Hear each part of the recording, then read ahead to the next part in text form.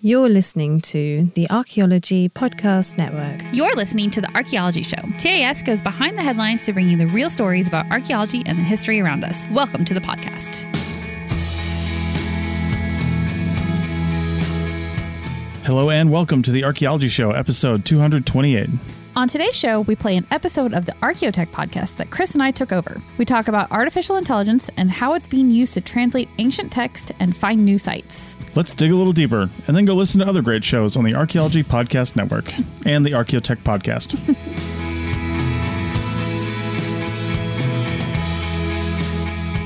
All right. Hey, everybody. Welcome to the show. How's it going? Not Paul. Is that my new name? Not Paul. So if any of you guys happen to listen to the Archaeology Show, you would recognize Rachel, but I think you've been on an Archaeotech before too. Yeah, I think so. I've talked about WildNote before, and we did a couple other episodes together. So I'm Paul's stand-in.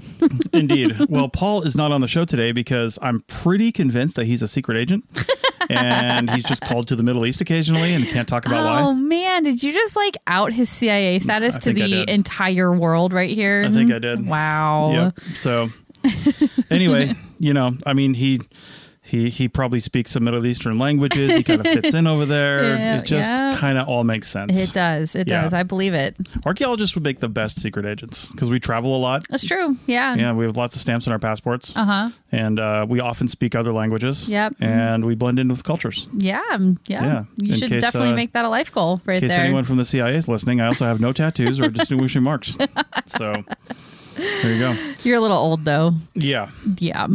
Well, hopefully I'm making these statements because Google, I know, for a long time, they were auto-transcribing podcasts that came through the Google service. What? Really? Yeah. So when you search for it, I don't know if they're still doing it, but that was when they were more into podcasts and they kind of started dialing that back. Okay. But the fact that transcription is on the internet and searchable by Google, that's why they did it, means you can find stuff. So if the CI's quantum computer, which I'm sure they have, is searching for different words and things like that are interesting to them, then I might get a phone call.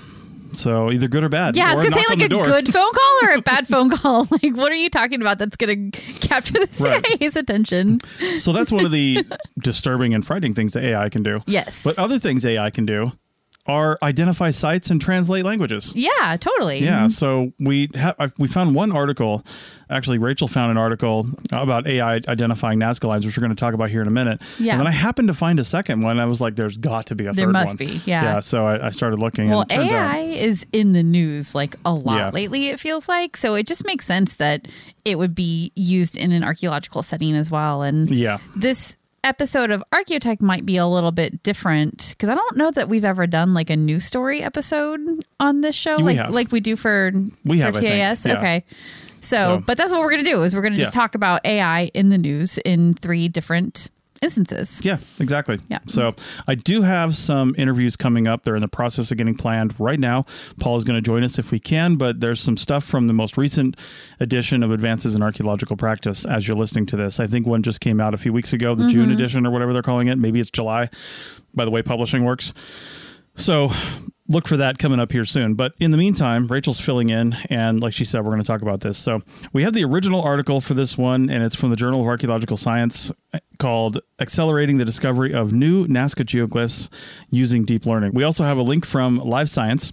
And sometimes this one seems to be okay, but sometimes you have to log into Live Science. This one's not making you, but there is another one that we have. There are some that they've kind of opened. Some publications let you read and some make you have a subscription. I don't know anymore. I know. But the thing I like about having both is because the actual journal articles are sometimes hard to read because there's so many citations they have to put in. And and a little jargony sometimes. I know. I wish there was a remove citations filter. It would just be really easy to read. Yeah. But if you do want to read the journal article, because it is open access, then do what I've always been told as just kind of a rough overview of it. If you really need to dig into it and you're trying to replicate the results, that's one thing. But if you just want to know what it means, first read the abstract, and that's probably all you need to do.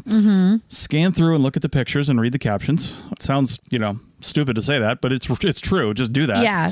And then go down and read the conclusions. Yeah. Right? Because that's where you really get the meat of the article. And if you want to know more, if you want to dig into it, then go ahead. Yeah. And that's what reading an article like this Live Science article does. That's exactly what they do. Yeah. They essentially just do that. They don't really dig into it, and you get the meat of it. Yeah. Without the fluff. You get like the Cliff's Notes version, but that's really all you need. Like, it's not like you're trying to go out and repeat this study. You just want to know what they did and what they found, and that's all you really need. So let's talk about Nazca lines. Yeah. First off, these researchers in this article, they found 3 new Nazca line figures in Peru that were created up to 2,400 years ago. And that's just the date of the Nazca lines within Peru, not just these, but like all of them. Yeah. There's a bigger range. We'll talk about that in a minute. What they found, though, is just astonishing to me that nobody actually noticed these before. Or maybe they did and thought, somebody must have noticed those and then didn't report it. You know what I mean? But people who are doing actual research on these things, when they say nobody's noticed these before, that's actually who they're talking about. Like I said, I have no doubt that some armchair warrior on Google Earth has found these Nazca lines, right? These additional ones. Or the local people that live in the area probably are like, oh yeah, there's probably something out there. We've never seen it from the sky, but like there's definitely something there. Maybe, but it's tough to see some of these older ones because they're or the ones that are more ephemeral. And that's where the AI comes in. Erosion is really like wreaking havoc on them, that's for sure. But one of the 3 things they found that were notable are a pair of legs more than 250 feet across. I'm like, just the legs? Like there's nothing else? Just the legs, yeah. Okay. Well, like maybe it's like that, what was it, some image I saw a long time ago where you've got the Earth and it's like the Rapa Nui, heads from Easter Island. Yeah. And then all the way through the Earth is Stonehenge. It's like the feet of those legs. heads. Yeah. So anyway, so you've got those feet, 77 meters across, and then a fish measuring 62 feet across, or 19 meters, and a bird measuring 56 feet, or 17 meters wide. Yeah. Super cool. Those second 2 are definitely a little smaller, so I could see how those would be missed. But man, the first one, giant pair of legs. Yeah. Yeah, that's crazy, but really cool that they found them. Yeah. So they found a humanoid figure by the same means back in 2019. So this is just kind of more of that research, and probably better because, 4 years is a long time in the field of AI. So, and how these models are made. Yeah. The Nazca lines are actually made most of the time by essentially just moving the black stones that are out there, the stones that have this like desert varnish on them, this patina, and they reveal the white sand underneath. So it's literally just moving them out of the way to reveal the underneath layer. I've heard too that they can be flipped over because the stones are like a different color underneath. So maybe some of it's that, but this is more plausible that they're actually moved out of the way, and you make kind of a pathway, because one of the possible purposes of these is obviously ritual and ceremony. And some researchers think that the creators of these and then ancestors would have run ceremonial processions tracing the figures. Oh, like actually walking along it. Like walking the path. Using it like a path. Yeah. Okay. Yeah. So, that's possible for sure, right? There are a total, as we know, of more than 350 geoglyphs in total. A geoglyph is just something that's a shape made out of rocks. By humans. Basically, by humans. Yeah. That's too big to like carry with you. Right. Right. Otherwise, it's an artifact. Yeah. They were first spotted by pilots in the 1920s. I can't imagine just flying over there for the first time and going, what the actual hell? And some of them are so cool looking and really like super elaborate for a giant picture on the ground, you know, like you can see fully formed birds and other animals and shapes.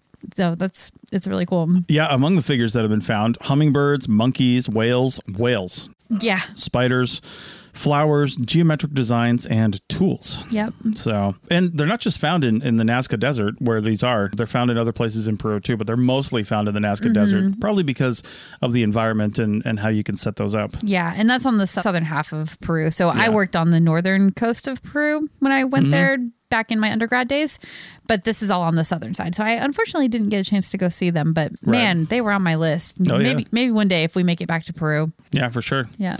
I mentioned the 2,400-year-old date. They think that they range in date from about 400 BCE to 650 AD for their creation. Obviously, they could have been used all the way up until, 100 years ago or now. Yep. I don't think they're really being used now by locals, but, they could be. The professor and archaeologist from the Yamagata University in Japan, Dr. Sakai, but Masato Sakai. Again, Yamagata University in Japan. He's been searching for Nazca geoglyphs since 2004. He's been basically obsessed with it. Yeah. And as you go forward in time, he's just been using, newer and newer technologies. Right. He's used satellite imagery, of course, which we've had for a long time. Aerial photography, which is a lot higher resolution usually than satellite imagery. Oh, that makes sense. Yeah. Unless you have like military satellite imagery. Yeah. But even satellite imagery is getting a lot better these days. Airborne scanning LiDAR and drone photography. Yeah. And if you're a longtime listener to the Archaeotech podcast, that's the first time you have to take a drink because we said drone. We did say drone. So have a sip of coffee over there. Yeah, I'm drinking coffee, so we're recording early. Yeah. They identified the new glyphs after about 5 years of study, right? So it took a long time to really dial these models in. That's like so much time and effort to only find a handful, though. Yeah. I wonder if this is going to get better and better and they'll be able to find more, or if there just aren't more to find, like what that's a question that is always interesting to me with this kind of thing. Well, we'll talk about that in a second because the model you're using, they're training it pretty heavily. Yeah. In 2016, this is probably what helped them find the one in 2019, the humanoid figure, but they obtained some high resolution images of the area. And that's when they started using AI and what's called deep learning to train a computer to find more glyphs. Right. They actually partnered with IBM of Japan and in the U.S., IBM's Thomas J. Watson Research Center to conduct the AI research. You might recognize Watson as the computer they did that. Oh, that's the for one Jeopardy. that beat, that's the one that beat Ken Jennings and Holzhauer. Yeah. Yeah. So anyway, deep learning is essentially training a computer system on thousands or even millions of known objects. So when you throw it just so many instances of a thing and you say, this is this, this is this, this is this, and it just starts to really, it's pattern recognition is what it is. And the more patterns you give it, the more it understands and learns and then can start finding its own patterns and then can start finding variations of those patterns. So I imagine since we have 350 geoglyphs that we know about, they were able to use some of those to basically train it on what to look for. Yeah. And that's what they did. So they didn't actually have thousands of elements, right? But they did break these up into like head, torso, arm, legs. So they have these pieces, right? Oh, okay. Yeah. And they only used about 21 known Nazca geoglyphs, but broken up into these elements to actually train this computer initially. Yeah. And this is just a preliminary kind of thing. I'm sure they're by now even they've started to give it a lot more info. That's how AI is, right? Like the training just gets more and more, and so therefore the identification gets better and better and better with more time and more training. Yeah. Yeah, they've said that the AI can identify possible figures, and they usually train these things on known figures. They'll punch in an area, and if it doesn't identify the ones we know about, you know you have a problem. Yeah. But that's how they verify what they've done. Yeah. That is right. They punch in known stuff, and they say, okay, did you find everything? Yeah. And the AI identified possible figures about 21 times faster than trained archaeologists. That's it doesn't say more accurately. Like the archaeologist will still get it, but the computer just did it faster.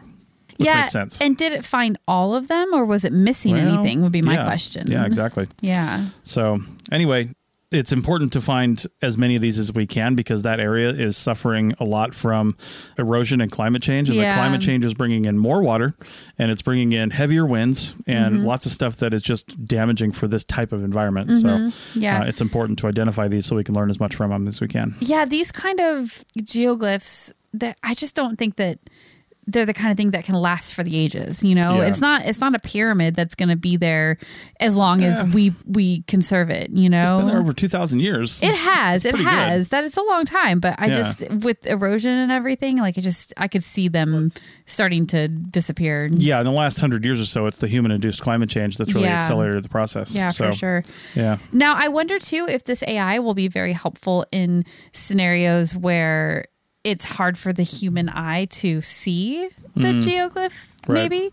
Like some of them can be very faint lines. So as this erosion is happening and the lines are fading and getting harder to see, I wonder if this AI can help still make that connection and still identify them, even though it's hard to see with the human eye. That would be a really great use of this technology. Well, and I think that's really kind of what it's trying to do, right?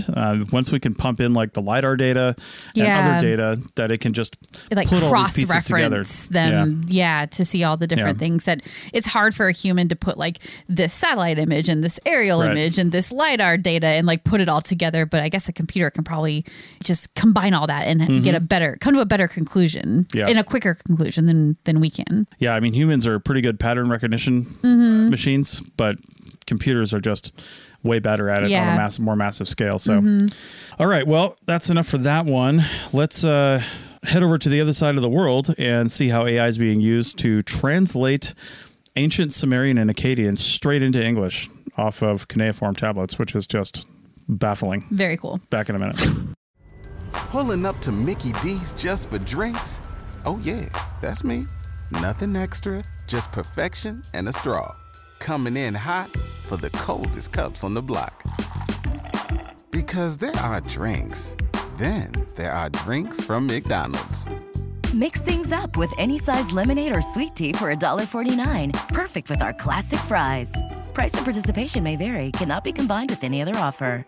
Ba-da-ba-ba-ba. You've worked hard for what you have. Your money, your assets, your 401k, and home. Isn't it all worth protecting? Nearly 1 in 4 consumers have been a victim of identity theft. LifeLock Ultimate Plus helps protect your finances with up to $3 million in reimbursement. LifeLock alerts you to identity threats you might miss. And if your identity is stolen, your dedicated U.S.-based restoration specialist will work to fix it. Let LifeLock help protect what you've worked so hard for. Save 25% off your first year on LifeLock Ultimate Plus at LifeLock.com/aware. Terms apply. Waiting on a tax return? Hopefully it ends up in your hands. Fraudulent tax returns due to identity theft increased by 30% in 2023. If you're in a bind this tax season, LifeLock can help. Our U.S.-based restoration specialists are experts dedicated to helping solve your identity theft issues. And all LifeLock plans are backed by the $1 Million Protection Package. So we'll reimburse you up to the limits of your plan if you lose money due to identity theft. Help protect your information this tax season with LifeLock. Save up to 25% your first year at LifeLock.com/aware. Welcome back to episode 204 of the Archaeotech podcast, and we're talking about artificial intelligence. And this time around, we're going to go to an article from PNAS. It's actually PNAS Nexus. There's a lot of different versions of this, but it's called Translating Akkadian to English with Neural Machine Translation. And actually, one of the articles we read talked about Akkadian and Sumerian, actually. And it even says that in their abstract, so I'm not really sure why they don't mention Sumerian in the title of the article, but, you know, there it is. There's another article from Archaeology Magazine called Researchers Use AI to Read Ancient Mesopotamian Texts. Yeah. So check that one out, too, because there's a pretty cool image of a cuneiform tablet on there. So cuneiform is that, if you're trying to picture what that means and you don't have the ability to click on the links right now, it's that reed-created text in soft clay tablets. Yeah, where they're like almost like puncturing the... Kind of, but they take the end of a reed, which is kind of a, I don't know, kind of looks like a squinty eye. Yeah. And then they punch it in, and sometimes they'll like twist it or drag it or do a little thing, and that's how they made letters. Yeah. Letters and probably more like syllables. It really is worth looking at the image in the archaeology article because they show the cuneiform and then the translation into... I'm not sure what language that is, but then translation into English below it. It's really cool to see that. Yeah, it's scrape, scrape, punk, punk, scrape, scrape, whatever it is. And that translates to dis, I'm going to read this. Okay. Dis tuksu, dag dag, umesu, gid dames, which means if he cleans his garments, his days will be long. Oh, wow. Talking about personal hygiene. I love it. Apparently. Yeah. That's awesome. Amazing. So anyway, researchers from Tel Aviv University and Ariel University, which studies mermaids, use AI to translate. Nope. That is completely wrong. Ignore that. Go on. AI to translate ancient cuneiform texts from Mesopotamian languages, basically, into English. And it's not like into ancient Greek or something and then English. It's into straight up English. Yeah. Which is a little bit crazy. Yeah, that's insane. The use of the AI is not actually intended to replace humans, but just like we talked about last time, speed up the process, which kind of replaces humans. But no, it frees up human time to do the things that computers can't do. Like make coffees at Starbucks. No. Like doing more advanced research into whatever it is that they're studying. Like say, do you want fries with that? No. Yeah. Also wrong. What you do with your social sciences degree. All right. Oh my God, you're terrible. Yeah. So anyway, they're trying to speed up the process because there are, hundreds of thousands of bits of fragmentary text. And that's the one thing humans had a hard time doing is, there's no context for a lot of this stuff. Yeah. So you're just trying to piece together these things, and it's really difficult. And the computer is able to do that a little better because it understands when you feed it enough sources. Again, it's all about feeding the algorithm and teaching it. Yeah, and saying, hey, this is often found in association with this and stuff like that, and it can mostly get it right. Yeah. There's only, like, when you see a line coming off at a certain angle, there's probably only so many figures or shapes that could be, and then the computer can kind of narrow it down. Yeah, exactly. So the computer can narrow it down way faster and easier than our little baby human brains can. Yeah. Cuneiform is one of the earliest writing systems in the world. And we're not talking about like rock art and stuff like that, which some people could say is a form of communication, but it's not necessarily seen as a writing system. Right. But cuneiform is one of the earliest like legit writing systems in the world, and it dates to was used from about 3400 BCE to 75 CE. That's over 5,000 years ago. Long run. Yeah. That's insane. Yep. There have been hundreds of thousands, like I mentioned, of cuneiform texts found over the last 200 years. And most of those are in Sumerian and Akkadian, both in Mesopotamia. Yeah. The AI used, the artificial intelligence, was basically what they call a natural language processing method. And there's a number of those that can be used. But one of the more common ones that we talk about on this show that we hear about all the time is called a convolutional neural network. Okay. So essentially you're taking bits and pieces of information. And anytime they say neural network, you think of a human brain, and your neurons have up to 10,000 plus connections for each neuron to the things around it. That's what a neural network is. It's basically making these associations and saying, well, this is associated with this and this and this. It's picking up all the potential connections. Yeah. Okay. And then recognizing when those connections go together in most circumstances, known circumstances, and then using that to make inferences and translations. Okay, it's pretty cool. Yeah, that's really neat. Yeah. So then it's able to translate the glyphs directly into English. So it's like bypassing anything in between, which is probably how it has been done in the past, and just going straight from Akkadian or Sumerian into English. Yeah. That is so cool. Yeah, it's pretty crazy. Yeah. It doesn't actually do super well with apparently like longer sentences either, for whatever reason. It does. The best results come with short and medium length sentences of approximately 118 characters or less.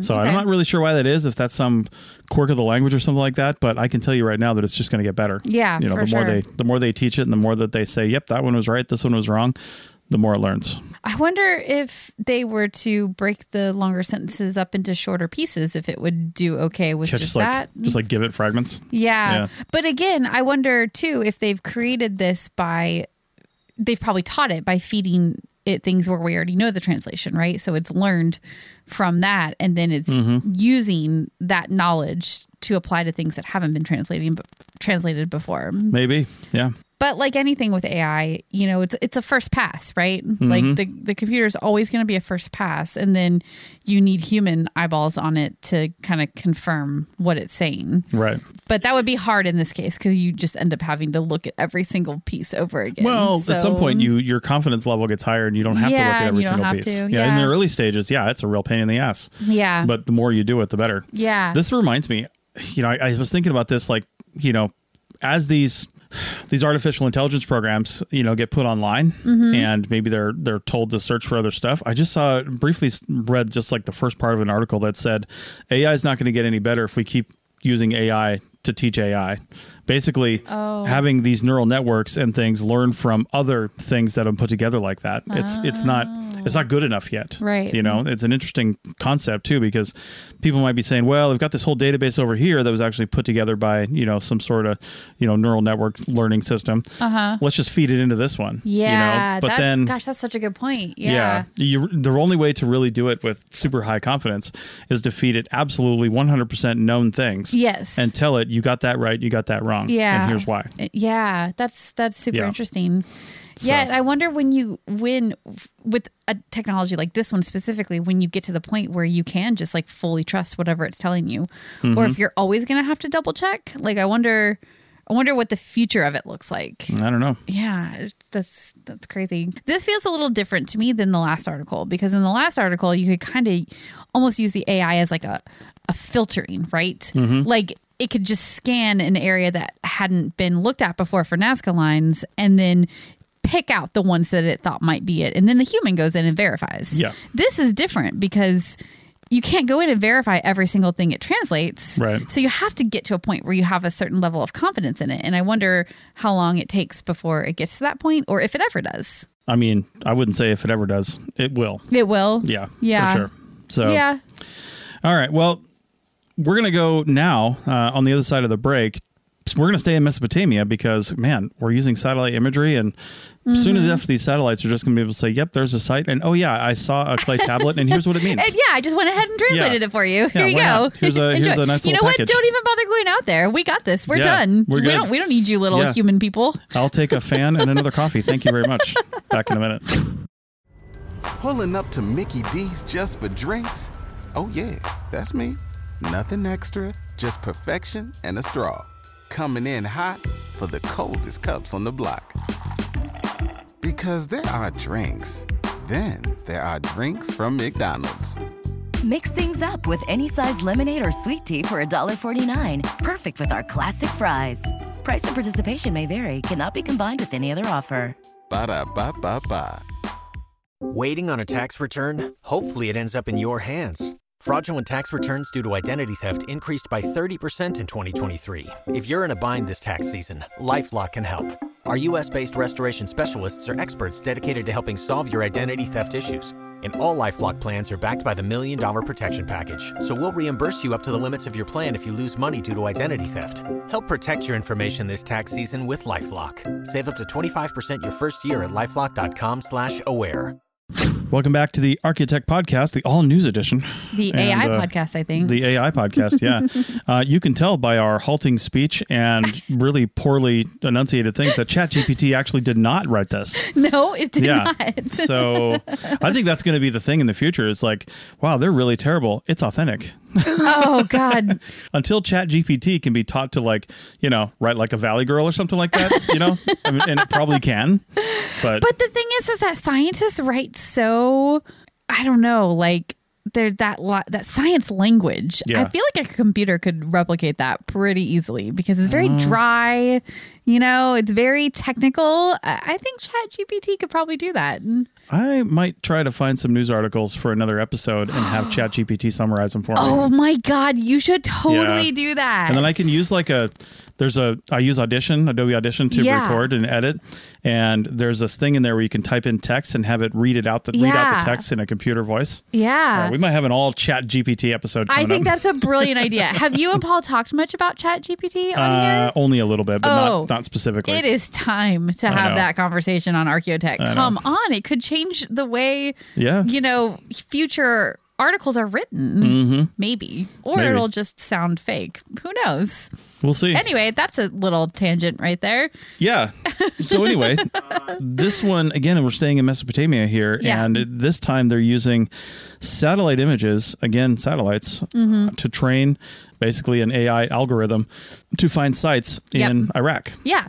Yeah. So this is archaeologists from the University of Bologna. And they have developed a system of AI algorithms that can identify previously undiscovered archaeological sites in the southern Mesopotamian plain. Now, that is the subtitle of the article. It's a little bit misleading, I think, actually, because they haven't used this yet to actually find undiscovered sites. They're just using it as a test and they're training, and the results are pretty good. So they're hoping it can be used that way in the future. Right. And I don't think they've ground truthed it, but the model did predict some places where they didn't have sites, where it thinks there are sites. Yes. Yeah. Yeah. So, and yeah, they do need to go and actually look at it and see if that is true or not. Yeah. And unlike the first article with the Nazca lines, where you could look at an aerial image and be like, oh, yep, that is totally a Nazca line that we've never found before. You can't do that with a site like this. I mean, maybe you can kind of see the tells, they call them, which are like the hill-shaped mounds. Yeah. You might be able to see that on the aerial image, but more likely than not, you're not going to really be able to tell, and you have to just go out there in person and actually verify whether or not it's a site. You won't be able to tell? You won't be able to tell the tell. Wow. So they were testing this algorithm in the Mazin province of Iraq. Oh, Paul's listening to this going, that is not how you pronounce that. No, it's not how you pronounce it. I'm so sorry, Paul. Probably Maysan. Maysan? Okay. Yeah. Maysan. Yeah. And the data set was a bunch of already identified sites, like we said, and the archaeologists knew exactly where to look, what they look like. They're able to feed all that data into the algorithm because they have all of it already.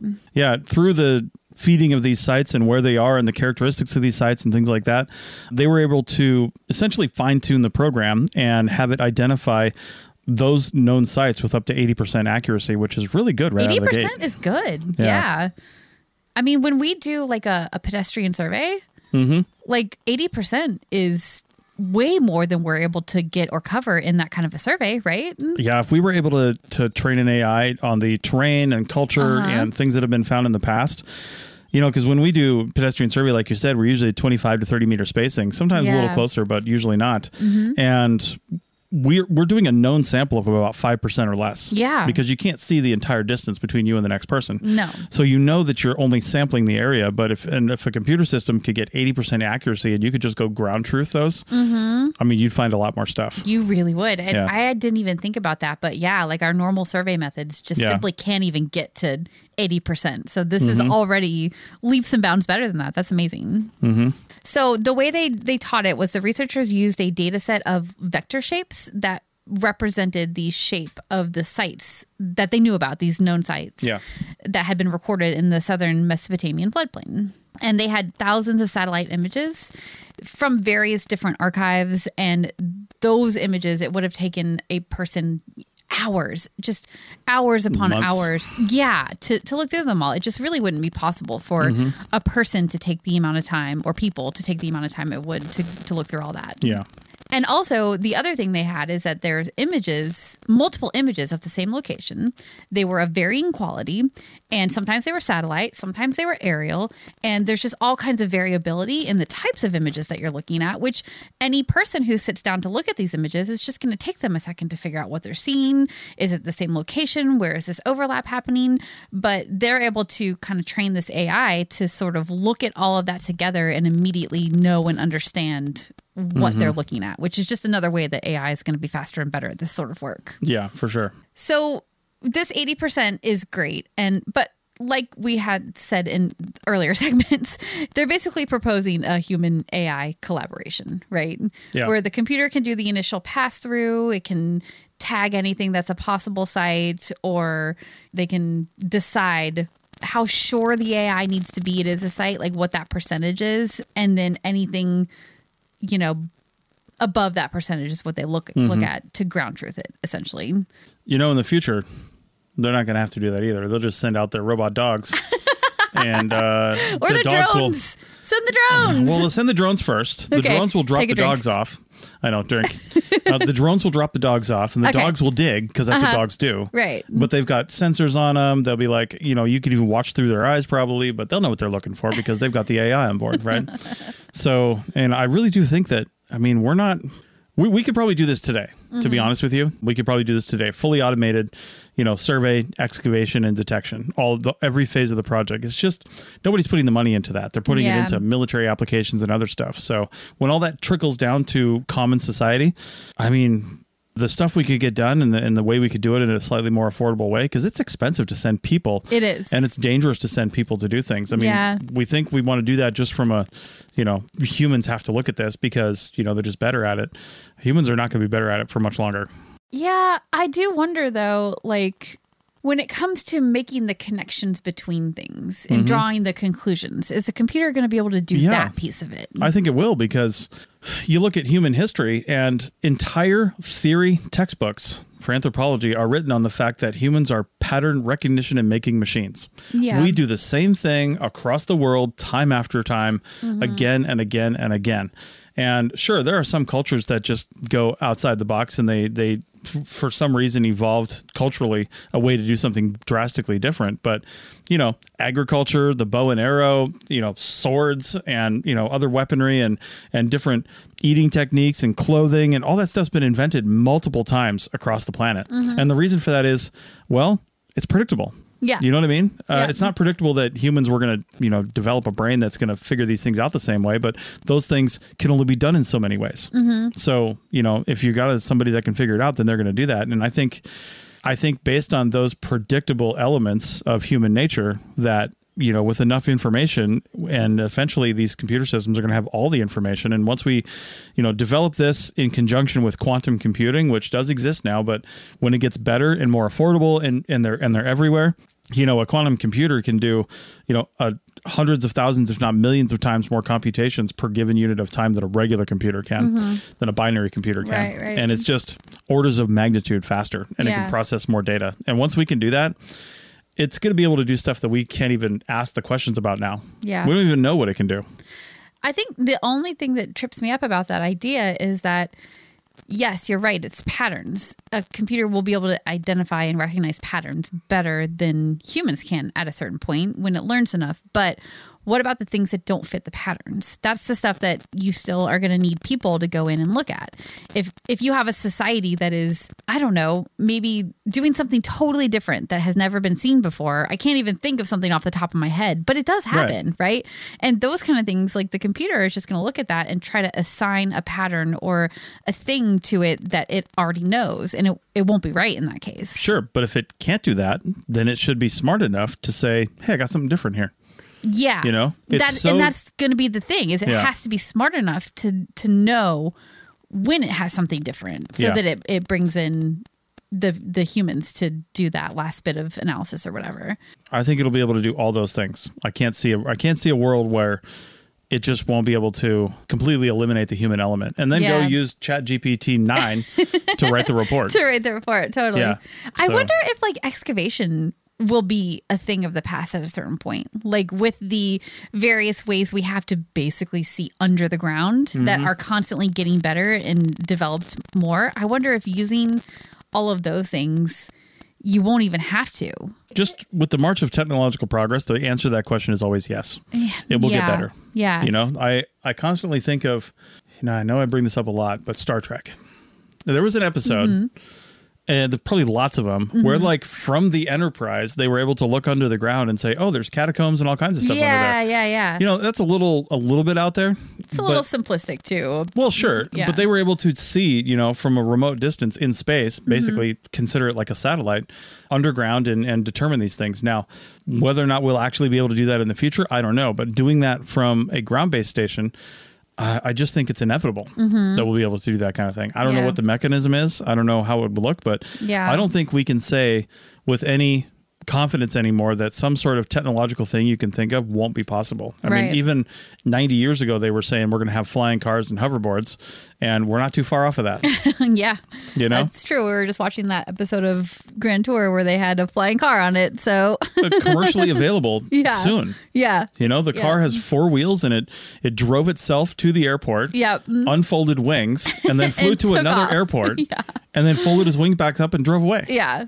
It's nuts. Yeah, that was. Yeah. So when that becomes commercially viable, first off, stay out of the skies, because if my grandma's flying a car, there's going to be hell. Yeah. So anyway. Oh, man. Yeah. So a little bit of a shorter episode today, but hopefully we can get some of those interviews scheduled, and hopefully Paul can join in on some of those, because we normally record on Thursdays, and he said they don't work on Fridays, which means he can record at 2:00 in the morning, which is when it'll be. I don't know about that. I mean, Paul's a trooper. That's a lot to ask of a human, this human anyway. I would be like, bye, I'm sleeping. I'm not asking Paul to do it, but if he can, I really appreciate it. So anyway, with that, if you are working on anything really, to be honest with you, give us a call. Not a call. It's not 2004.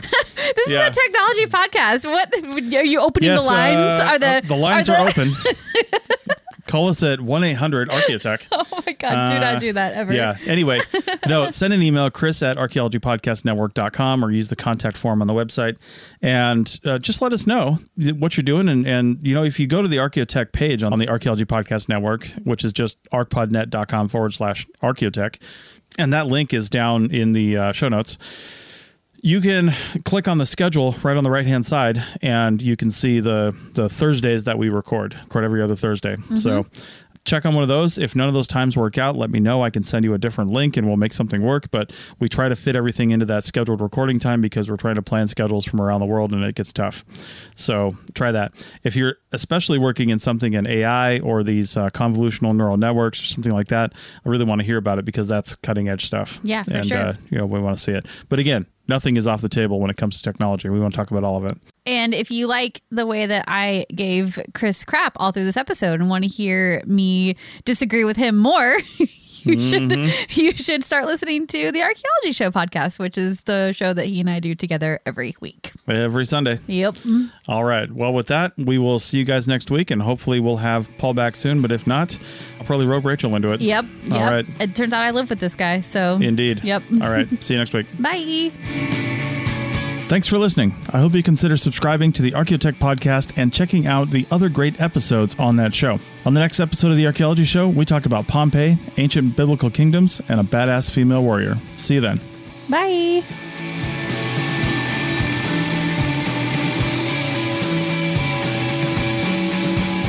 Thanks for listening to The Archaeology Show. Feel free to comment and view the show notes on the website at www.arcpodnet.com. Find us on Facebook, Instagram, and Twitter at ArcPodNet. Music for this show is called I Wish You Would Look from the band Sea Hero. Again, thanks for listening and have an awesome day.